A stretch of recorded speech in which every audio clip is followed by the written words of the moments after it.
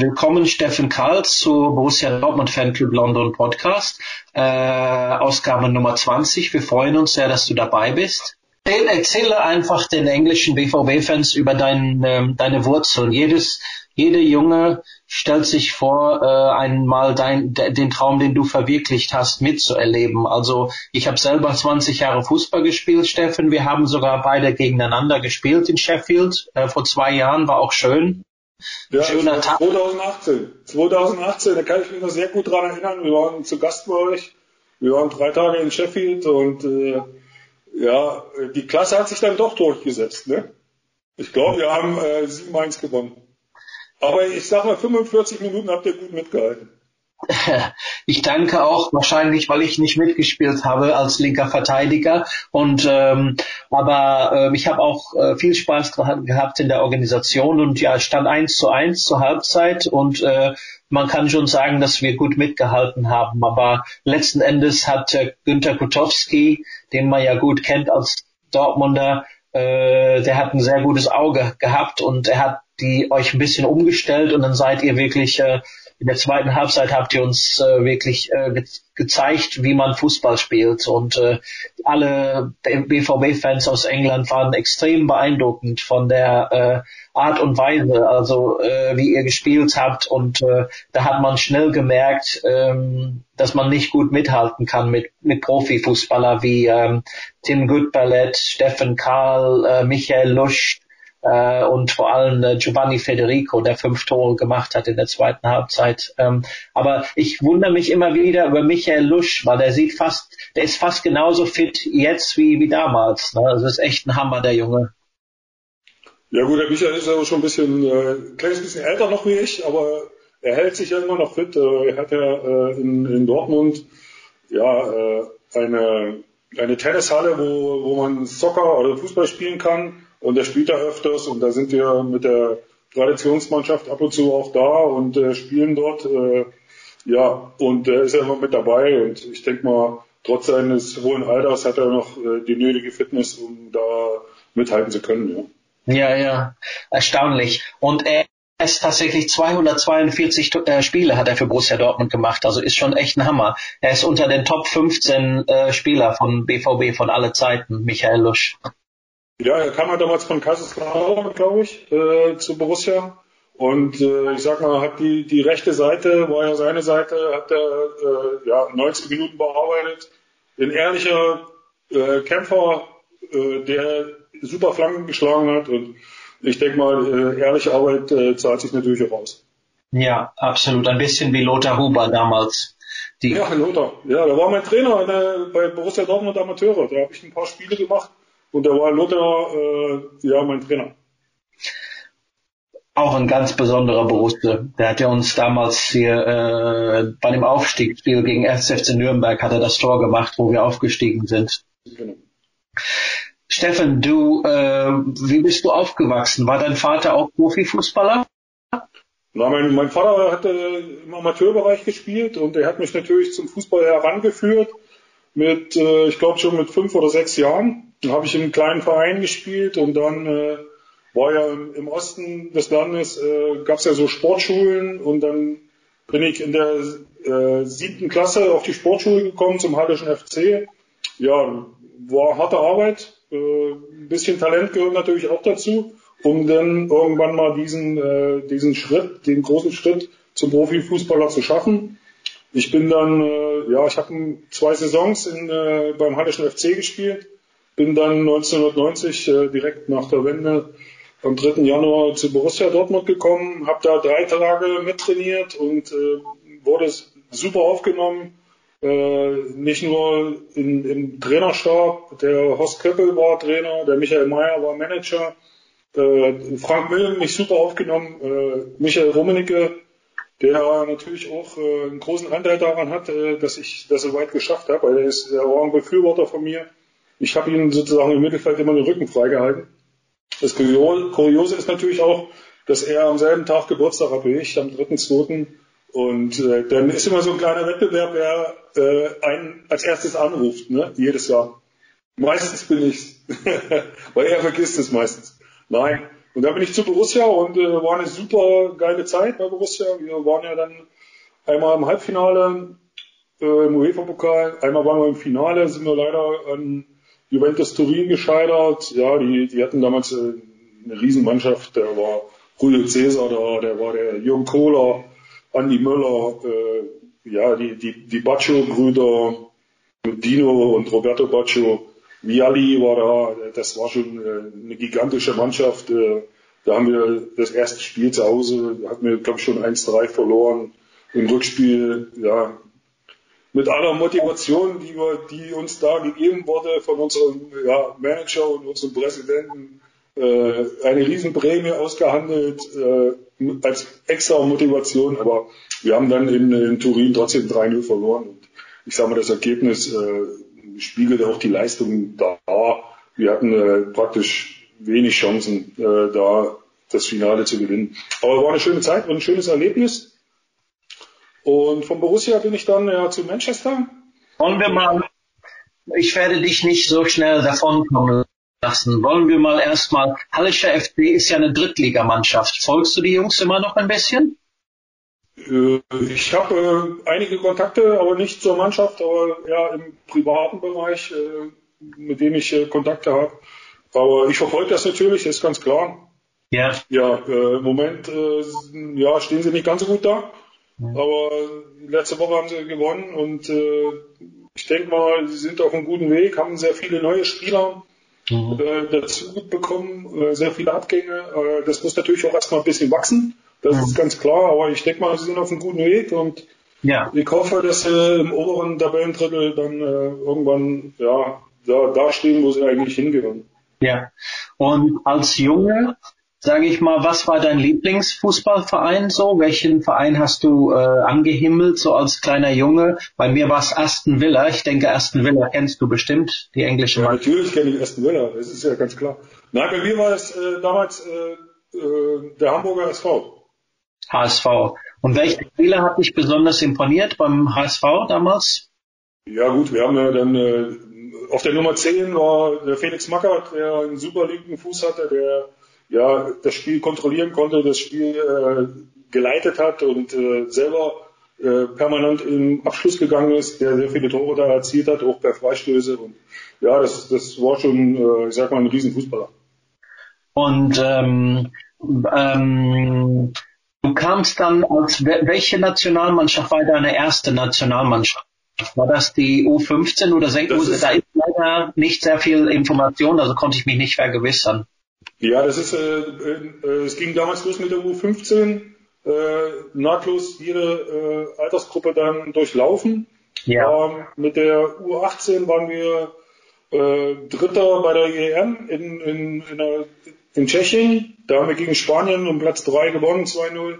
Ich denke mal, das war ein super Erlebnis. Ja, und dann die paar Spiele, die ich bei der U21 machen konnte, im Osten waren sehr lehrreich. Und dann, wo ich Spieler bin, habe ich dann noch 3 Länderspiele in der U21 für die BVB gemacht oder für Deutschland.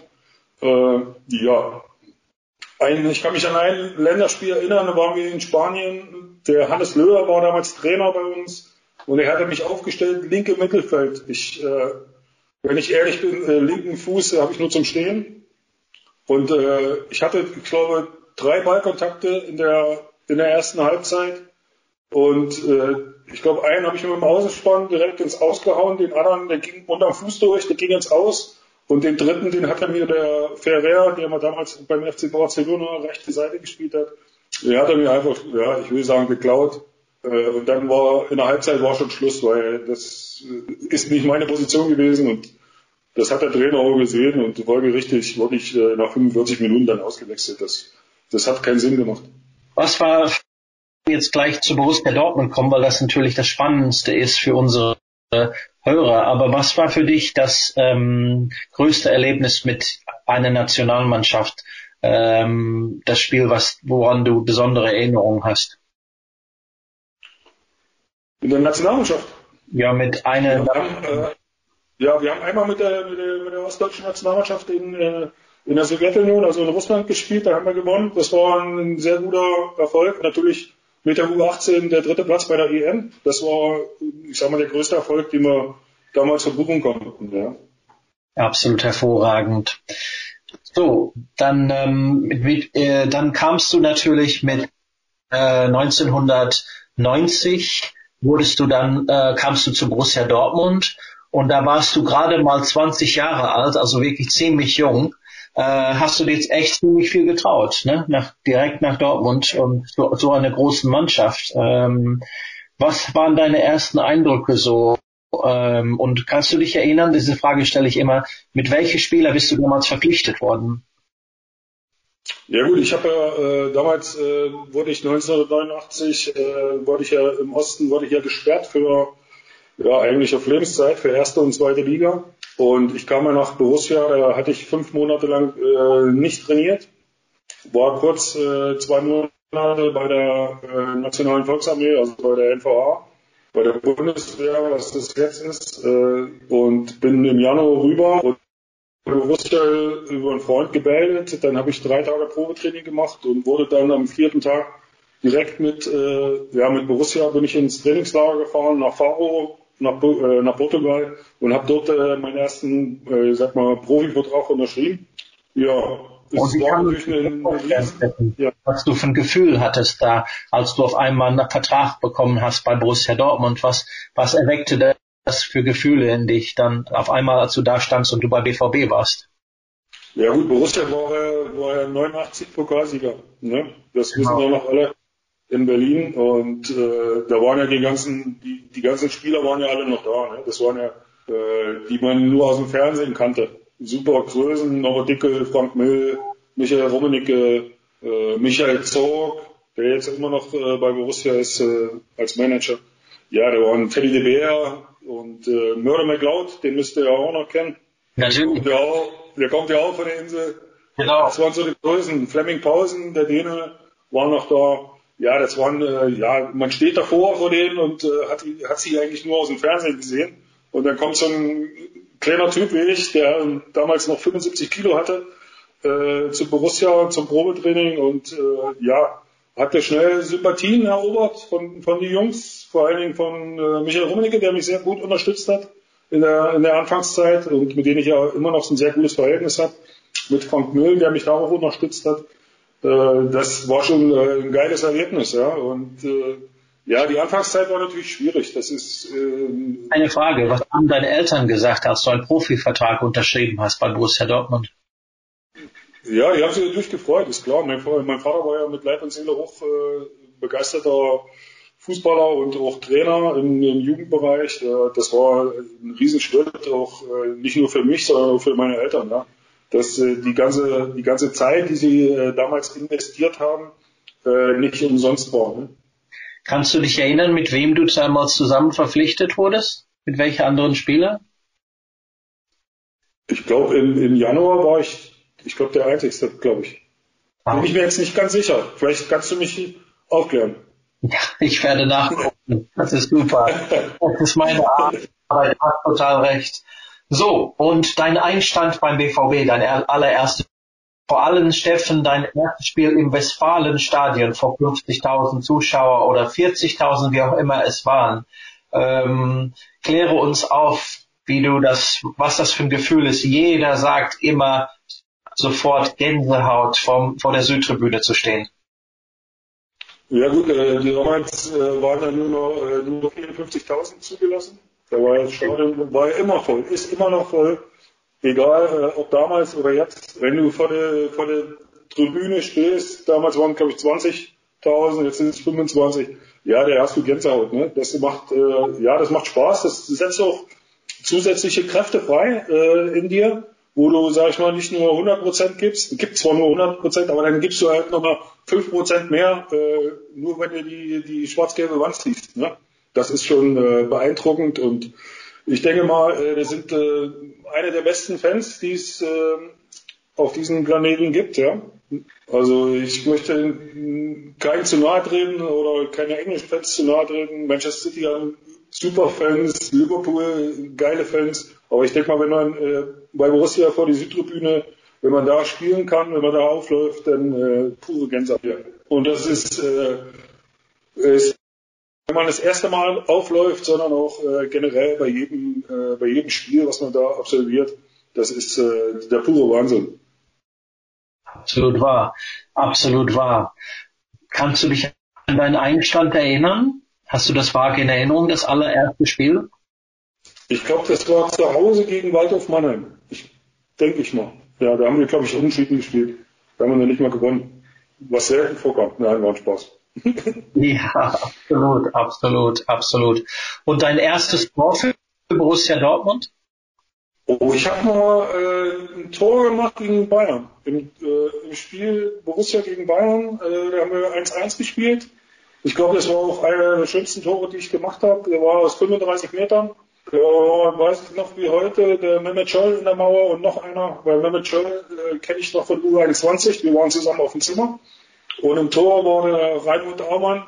Ja, der hatte wahrscheinlich gedacht, von da schießt keiner aufs Tor, aber ja, da habe ich meinen ganzen Mut zusammengenommen und aus 35 Meter draufgehalten. Die Mauer ist zur Seite, die beiden, und hinten im Netz, ja, ich glaube, er ist noch nicht mal gesprungen, der Reinhold Aumann. Da hat das Netz gezappelt und da haben wir 1-1 gespielt und das war ein schönes Erlebnis und ich denke mal einer meiner freudigsten Ereignisse. Aber tatsächlich war dein allererstes Tor im DFB-Pokal gegen SC Hassel. In der 13. Minute, da hast du das 1:1 geschossen. Oh, da kann ich mich, das ist schon so lange her, siehst du mal, wie alt ich bin. Tja, kannst du mal sehen. Aber wir haben einmal im Pokal sogar gespielt beim Hallischen FC, da wo ich herkam. Da haben wir 4-1 gewonnen und da habe ich auch 2 Tore gemacht. Richtig. Und außerdem hast du gegen Hansa Rostock auch ein Tor gemacht, das 3:0 in der 66. Minute von einem... Ja, kann ich dir noch wie heute sagen, Doppelpass mit Stefan Chapuisat, einer der besten Linksaußen, die es jemals gab. Ein Schlitzohr vorm Auge, eiskalt vom Tor. Haben wir am 16er Doppelpass gespielt und ich habe mit der rechten Innenseite eingeschoben und ja, das war, ja, mit Chapi konnte man sowas machen. Der hatte ein feines Füßchen. Absolut. Und natürlich darf man auch nicht vergessen, dein Tor zum 2:0 gegen Auxerre im Halbfinale des UEFA Cups.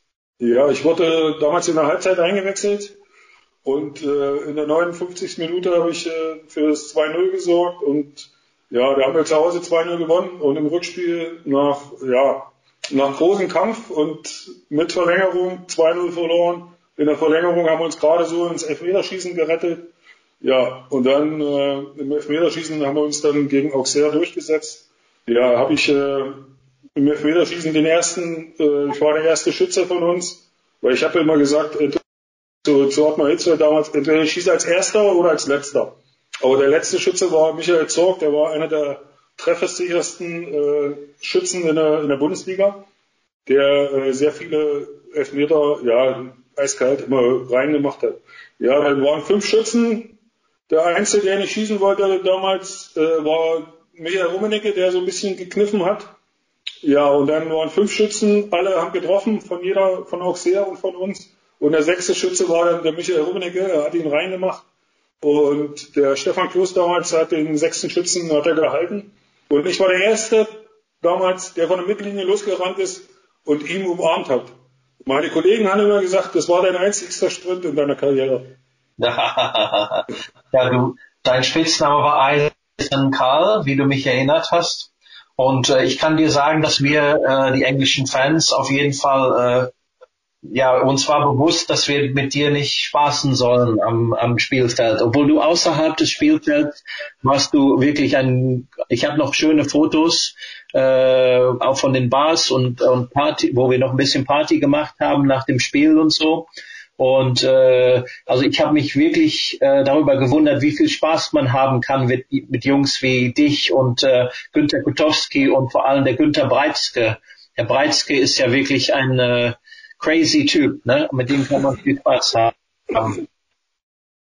Ja, wir treffen uns ja öfters. Wir spielen ja auch, im Jahr machen wir 7, 8 Hallenturniere und ich sag mal 10 Spiele draußen. Dann ist so eine Typen wie der Günter Breitzke ganz, ganz wichtig.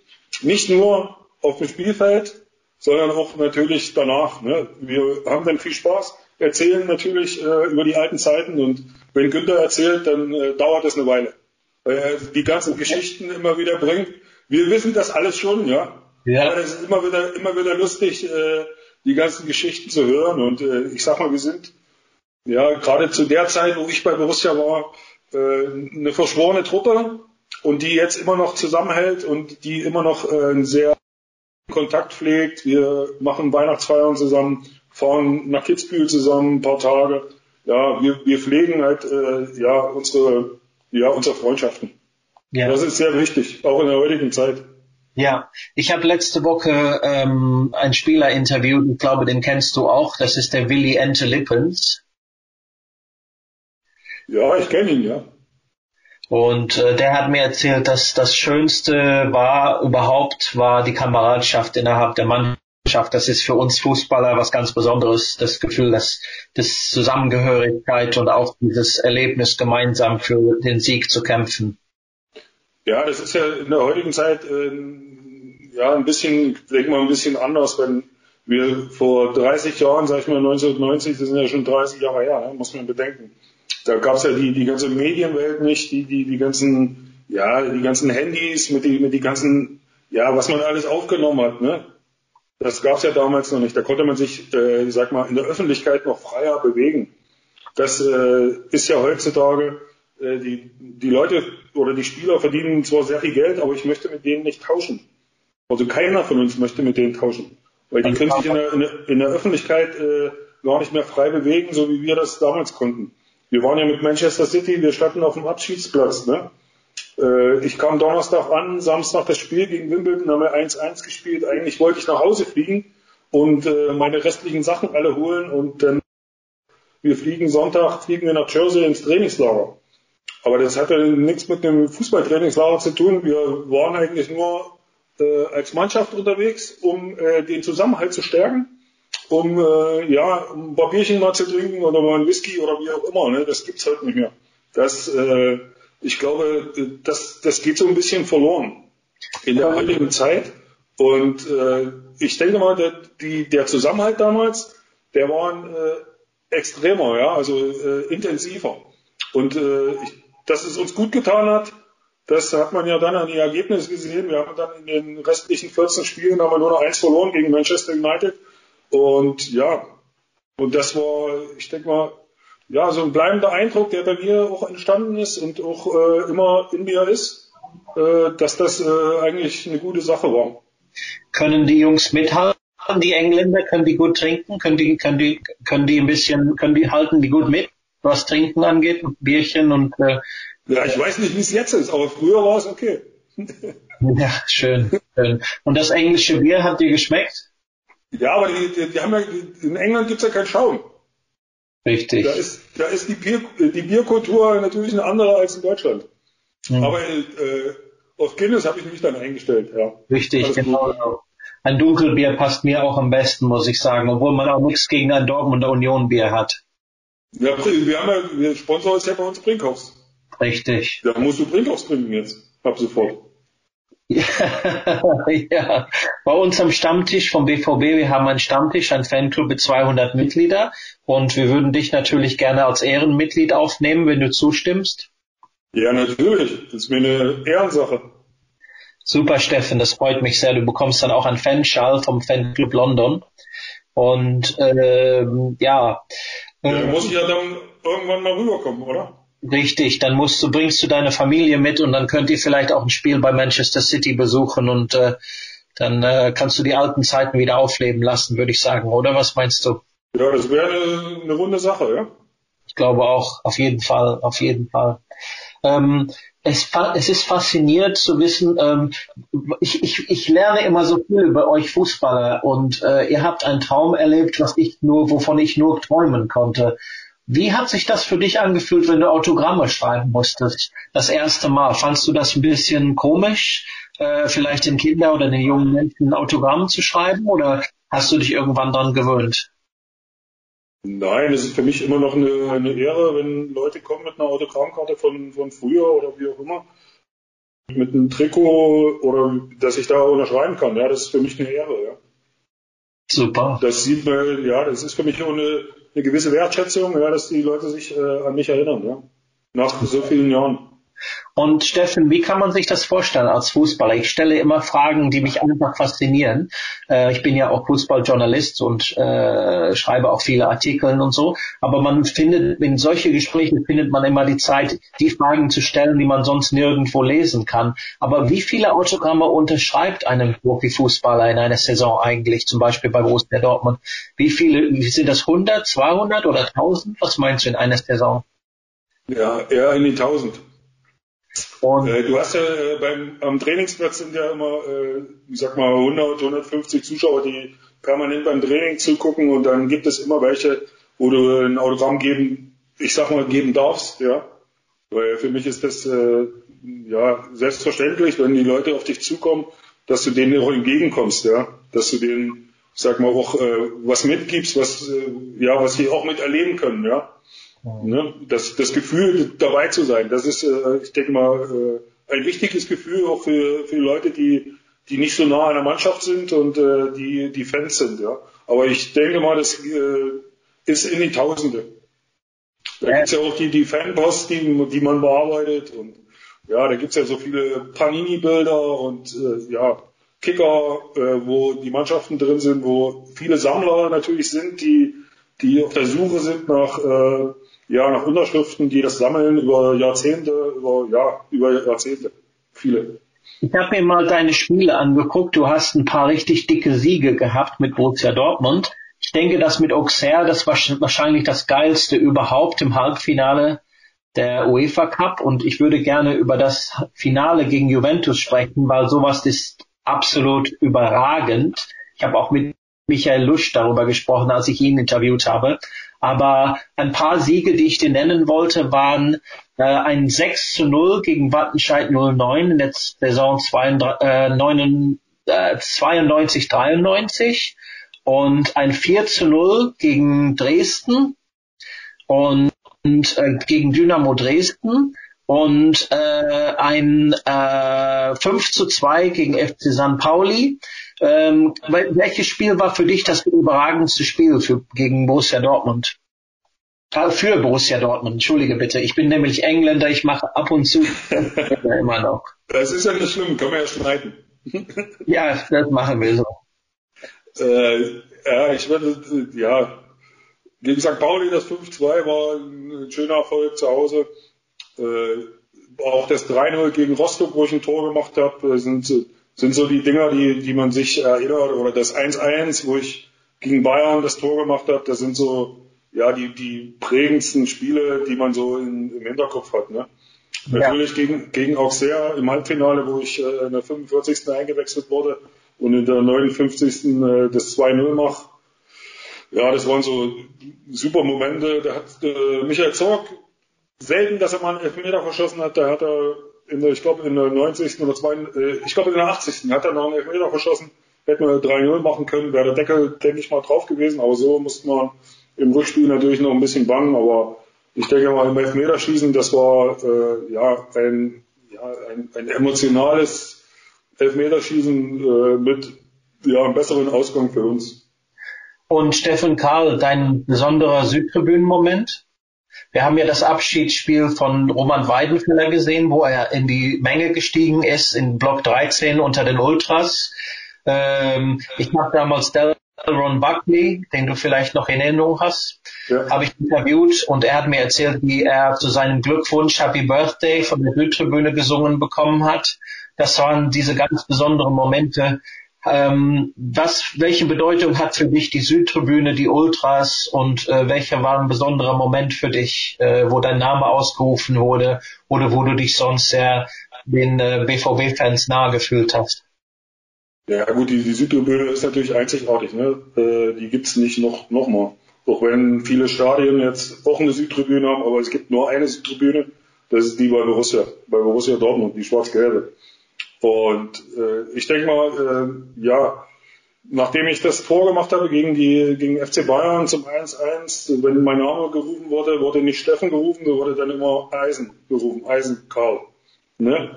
Das ist schon ein besonderer Moment, das sage ich mal, die Fans einen das Gefühl geben, ja, man gehört zu ihnen, ne? Und wir natürlich das Gefühl auch rübergeben wollen, dass sie auch zu uns gehören. Dass wir eine Einheit sind. Nicht nur als Spieler, sondern Spieler mit den Fans, ne?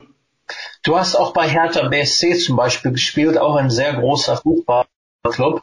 Aber kann man das im Vergleich, kann man sagen, dass Dortmunder Fans wirklich der 12. Mann sind, dass die Unterstützung zu Hause euch sehr, sehr motiviert als Spieler? Ja, das ist schon rein von den Stadien her. Ich war ja 4 Jahre bei Hertha BSC tätig als Spieler.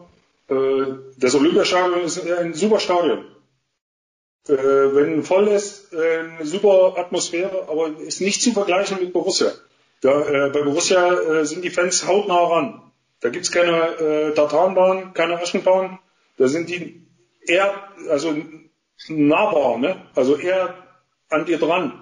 Und dann hast du natürlich das Gefühl, wenn die da nämlich Gas geben da auf der Tribüne, dass du dann mit einem Mann mehr aufläufst, also als 12. Mann. Ja, ist schon so. Ich würde, bevor wir zu der restlichen Karriere, möchte ich dir nur 2 Fragen stellen. Wer waren die überragenden Persönlichkeiten damals bei Borussia Dortmund? Man hat immer viel von DD gehört und seine Partys bei sich. Der hat immer viele geile Partys bei sich gefeiert, was man so hört. Und es gibt immer gewisse Spieler, wie zum Beispiel jetzt Jadon Sancho, die immer Musik in der Kabine machen und so. Wer war zu deiner Zeit so die ein bisschen Party gemacht haben oder ein bisschen immer gut drauf waren und ein bisschen alle aufgemuntert haben? Und mit welche Mitspieler hast du gute Freundschaft außer Michael Rummenigge gepflegt? Ja, erstmal möchte ich herausheben, dass ich 3 Jahre unter Ottmar Hitzfeld einen der besten Trainer der Welt hatte, der nicht nur menschlich perfekt war, nicht nur als Psychologe, sondern als Taktiker und auch ich sag mal, 25 Spieler waren ja meistens, der die alle bei Laune gehalten hat. Ja. Jeder hatte immer das Gefühl bei ihm, dass er dazugehört. Und so sollte auch ein Trainer auftreten. Ich hatte schon andere Trainer, wo es nicht so war, aber er war herausragend. Ja, zu der anderen Frage, ja, ich habe mit Knut Reinhardt sehr guten Kontakt, mit Thomas Helmer, der mich jetzt gerade wieder angerufen hat, wie es mir geht, weil ich gesundheitlich nicht mehr der Fitteste bin. Du hast eine Operation gehabt, nicht? Ja, ich hatte im Juli 3 Operationen am Herzen, aber ist alles gut, alles okay. Das passt schon, alles gut. Dann Gregor Godowski natürlich, mit dem ich einen guten Kontakt habe, und Martin Triller und Michael Lusch. Das waren eigentlich die zu meiner Zeit, die damals auch aktiv waren. Ja, mit Roman Weidenfeller, der jetzt ab und zu bei uns in der Traditionsmannschaft dabei ist, habe ich einen guten Kontakt. Ja, das sind so Freunde fürs Leben geworden. Ne? Das ist, gibt's in nicht jeder Mannschaft so viele, die man hat. Aber bei Borussia ist es ein bisschen ausgeprägter, da ich ja noch in der Traditionsmannschaft bis vor kurzem immer mit dabei war und jetzt immer noch dabei bin, aber nicht mehr spiele. Sondern, vielleicht mal, wenn wir wieder in Sheffield sind, vielleicht zum Kurzeinsatz. Dann kann ich ja das 7-1 machen. Ja. Nein, aber das sind so Freundschaften. Ne? Ich habe mit Hertha BSC mit Andreas Thom sehr gutes Verhältnis, mit Sixten Veit, der mich auch im Krankenhaus besucht hat. Das sind schon Freundschaften entstanden, die über Jahre gewachsen sind. Und das sind nicht viele immer, aber es sind wenige, die auch aber intensiv sind. Ne? Dann habe ich in der Schweiz mit Stefan Lehmann, der Nationaltorhüter war, sehr guten Kontakt, der mich auch immer öfters anruft oder wir uns öfters kontaktieren. Ja, das sind schon so ein paar bleibende Freunde, die ich auch nicht missen wollte. Ja, du hast gesagt, dass der Fußball etwas geändert hat, dass heutzutage sehr viel mit Social Media ist, mit Facebook und mit alles, was dazugehört, Twitter und so weiter. Und dass du das heutzutage, sage ich mal, nicht mehr so schön findest, wie das damals in deiner Karriere war. Also du hattest damals mehr Freiraum, dich selber zu sein und nicht immer im Fernsehen und überall in Social Media zu erscheinen. Ja, die ganzen Aktionen, die wir hier starten oder mit dir jetzt, die muss immer meine Tochter einstellen. Die ist jetzt 15 Jahre alt und die muss ich dann immer herzitieren, die sitzt auch neben mir. wenn irgendwas schief geht, dann muss ich das korrigieren, weil ich damit nicht groß geworden bin. Aber wie gesagt, ich finde, man muss nicht immer alles preisgeben in seinem Leben. Ja, ja. Und noch eine letzte Frage zu Borussia Dortmund. Michael Zorc, überragend, was der erreicht hat, oder in den letzten Jahren. Und wenn du den siehst, hast du immer noch das Gefühl, obwohl er jetzt so weit gekommen ist in seine Karriere, hast du immer noch das Gefühl, dass das noch der alte Susi ist von früher? Ja, davon gehen wir aus, ja. Das ist, ich denke mal, er hat eine überragende Karriere gemacht. Immer treu geblieben, der Borussen. Ne? Hat er nirgendwo anders gespielt, sobald ich informiert bin.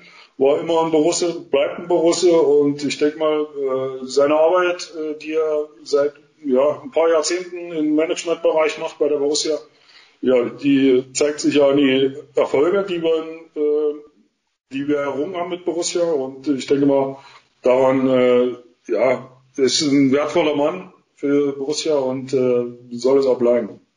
Eines hast du mit Kutte gemeinsam. Ich sag dir, du weißt, dass ich dich sehr schätze als Mensch, und ich schätze auch ganz besonders Kutte oder Katsche, sagt ihr zu ihm. Der Günter Kutowski, der sagte mal zu mir, da sind wir nachts in Sundern, ich weiß nicht, ob du das noch in Erinnerung hast, habt ihr gegen Schalke verloren, da sind wir nachts noch Bierchen trinken gegangen, und dann sagte Kutte zu mir nach dem 20. Bier, sagt er, weißt du was, Ben? Du kennst meine Karriere besser als ich selber. Das ist echt verdammt beeindruckend. Ja, das kann schon sein. Katsche, ein feiner Mensch, immer bodenständig geblieben und arbeitet ja auch im Spielerbereich als Spielerberater. Ich denke mal, so einen kann man blind vertrauen. Ist ein sehr guter Freund von mir. Auch unsere Frauen verstehen sich sehr gut. Und ich denke mal, ein feiner Mensch, und darauf lasse ich nichts kommen. Wir trinken gerne ein Bierchen zusammen, aber erst nach getaner Arbeit. Ja, richtig, genau so ist es. Ich konnte kaum mithalten. Da hatten wir sehr viel Spaß, und es war eine wahnsinnig große Ehre für mich, mit der Traditionsmannschaft unterwegs zu sein. War richtig cool. Thomas Helmer, Frankie Mill und so, richtig genial. Also echt ein Hammer, muss ich schon sagen. Da musst du mal ein bisschen trainieren, wenn du das nächste Mal rüberkommst. Ja, stell dir vor, Steffen Karl, ich bin sogar jetzt eingeladen, mit der alte Herrenmannschaft ein Spiel gegen ein Spiel mit den alten Herren Borussia Dortmund Ü40 zu machen. Da freue ich mich auch schon drauf. Und mal gucken, ob ich das schaffe, mit denen ein bisschen länger als mein 10 Minuten Einsatz in Sheffield mitzuhalten. Es ist eine große Ehre, Borussia Dortmund als Fanclub hier in England zu vertreten, und was das besonders ausmacht, seid ihr, die Spieler, und es ist toll, wenn ich die Chance habe, euch zu interviewen. Ich hoffe, demnächst Frank Mill zu interviewen. Er hat zugesagt. Mal sehen, ob das klappt. Steffen, kommen wir mal zu den etwas schwierigen Sachen, die du im Fußball erlebt hast. Du wolltest unbedingt davon berichten, dass du, ich denke, du kannst das in deine eigenen Wörter zusammenfassen. Es ist oft leicht viel erzählt in der Presse, aber was ist eigentlich passiert? Ich glaube 2005. Bist du da mit reingezogen worden in diese ganze Wettgeschichte damals mit Häuser, ne, mit dem Schiedsrichter. Ja. Aber was ist Wahrheit und was ist eigentlich nur von der Presse als Skandal, um mehr Zeitungen zu verkaufen? Wie hast du das damals erlebt, die ganze Geschichte? Erzähl mal ein bisschen von vorne, also wo du da warst zu der Zeit und wie das dazu kam, dass du irgendwie da reingezogen wurdest. Ja gut, das war sozusagen fast meine letzte Station. War hier in Chemnitz, da habe ich beim Chemnitzer FC gespielt, bin ich verwickelt worden in den Wettskandal, habe meine Strafe abgesessen, verbüßt, war ein Riesenfehler, den ich damals begangen habe, und ich habe meine Strafe dafür bekommen und bereue es natürlich, aber ich kann es ja natürlich nicht mehr rückgängig machen, und kann mich nur nochmal entschuldigen an alle, die davon in Mitleidenschaft gezogen wurden. Ansonsten, denke ich mal, habe ich meine Strafe verbüßt, abgesessen und habe die richtigen Lehren draus gezogen, und das Leben geht weiter. Ja, kann man sagen, dass du vielleicht noch, sage ich mal, das Gefühl hattest, dass du bist vielleicht, das Geld hat dich sehr fasziniert in dem Moment, also zum Schluss noch etwas Geld zu verdienen, oder vielleicht hattest du nicht mehr das Gefühl, dass du noch, warum, was hat dich motiviert damals, oder bist du einfach überzeugt worden, dass das, kann man was dazu sagen? Was meinst du? Ja, ich kann leider keine Details preisgeben, weil das wäre jetzt ein bisschen ungünstig, sage ich mal. Aber ja, ich habe einen Fehler gemacht, dafür stand ich gerade, habe meine Strafe verbüßt und ja, es war eine riesen Dummheit. Geld war natürlich auch im Spiel, ist natürlich klar, aber ja, es war ein Fehler, da mitzumachen und meine Strafe bekommen und die habe ich abgesessen. Ja, der Fußball hat auch immer eine dunkle Seite, muss man auch so wirklich sagen, Steffen. Auf der einen Seite ist das schon toll und überragend, aber man lernt viel über solche Geschichten, zum Beispiel besonders in Serbien und in osteuropäische Länder und so weiter, dass sehr viele solche Spiele dann, sage ich mal, ja, es gibt immer wieder, fallen solche Geschichten auf. Also da bist du noch lange nicht alleine. Und natürlich, einer meiner größten Helden war Rolf Hustmann. Ich weiß nicht, ob du den noch kennst, der Rolli, der dort in den 80er Jahren gespielt hat. Und der hat ja damals auch, genau wie Klaus Fischer und auch Soltan Varga und andere, und damals 71 ist natürlich auch Kickers Offenbach und Arminia Bielefeld, die sind dann Zwangsabstieg. Ne? Auch Juventus Turin hat Ähnliches erlebt. Die sind ja auch in den 2000er, das genaue Jahr weiß ich jetzt nicht mehr, sind auch Zwangsabstieg in die Serie B, also die zweite Liga. Und für Juventus war das natürlich ein absoluter Knaller. Ja, der Fußball hat eine dunkle Seite. Ich als Journalist erlebe das auch. Viele Versprechen werden nicht gehalten. Viele große Träume. Man muss irgendwie damit zurechtkommen. Man muss, ja, es ist halt sehr, es ist das, was es ist, ne? Aber es ist die schönste Nebensache der Welt gleichzeitig auch, finde ich. Ja. Und zu deiner Karriere im Ausland, du hast einen Wechsel gehabt in die Schweiz. Die Schweizer Liga hat auch der Marcel Raducanu, der unser Ehrenvorsitzender ist vom London Fanclub. Wie hat's dir gefallen in der Schweiz? Auch ein wunderschönes Land, oder? Ja, vom Land her super. Vom Leben her besser kann man sich nicht vorstellen. Ja, ich bin nach Manchester City bin ich ja in die Schweiz für ein Jahr. Wir waren dann ja in der Meisterschaft, glaube ich, Dritter oder Vierter, waren im UEFA-Pokal. Im Achtelfinale war der größte Erfolg im Verein, haben gegen Olympique Marseille zu Hause 2-1 gewonnen, dort 3-1 verloren. Das war ein Riesenerfolg, haben dann im Achtelfinale gegen Nantes aus Frankreich haben wir dann verloren, sind dann ausgeschieden, waren dann 95 waren wir dann Pokalsieger in Bern, haben wir gewonnen. Pokalsieger, ja. Schweizer Pokal hast du gewonnen. Schweizer Pokal haben wir gewonnen, ja. Und ist das dein größtes Erlebnis als Fußballer? Den Pokal als Pokalsieger? Also nein, der hat nicht so den Stellenwert der Schweizer Pokal wie die Schweiz ist sowieso ist ein anderes Volk, ne, sag ich mal. In Deutschland war ich Vizemeister, wir hatten einen anderen Stellenwert wie in der Schweiz Pokalsieger. Oder in Deutschland war ich mit Borussia im UEFA-Pokalfinale. Das ist natürlich ein anderer Stellenwert, als in der Schweiz einen Pokal zu gewinnen. Keine Angst, wir werden noch zu Juventus kommen. Und zum Allerschluss würde ich noch gerne diese Frage genau zu Juventus stellen. Und dann bei Sofia in Bulgarien, was kann man sich da vorstellen? Wir hatten von Osteuropa und Matchfixing gesprochen. Ich glaube, da geht es wirklich ein bisschen drunter und drüber, oder in solche Länder. Ja, ich kam ja von Vålerenga Oslo, wo der Kitty Rektor damals Trainer war, mit dem ich bei Hertha gespielt habe. Da sind wir von der zweiten Liga in die erste Liga aufgestiegen. Hätte ich bleiben können, aber ich habe einen Wechsel bevorzugt zu Lok Sofia. Und ja, da hat ein Mensch das Sagen im Verein, das ist der Präsident. Mein Präsident war Ja, Waffenhändler, gab es nur 3 Waffenhändler in Bulgarien, die eine Lizenz hatten. Er war einer davon. Und ja, da ging es schon ein bisschen drunter und drüber, aber ja, ich habe das eine Jahr durchgehalten und bin dann wieder zurück nach Hause, weil ja die Bedingungen und das ganze Drumherum war schon sehr, ich will nicht sagen Mafia, aber ähnliche Strukturen. Ja, ja.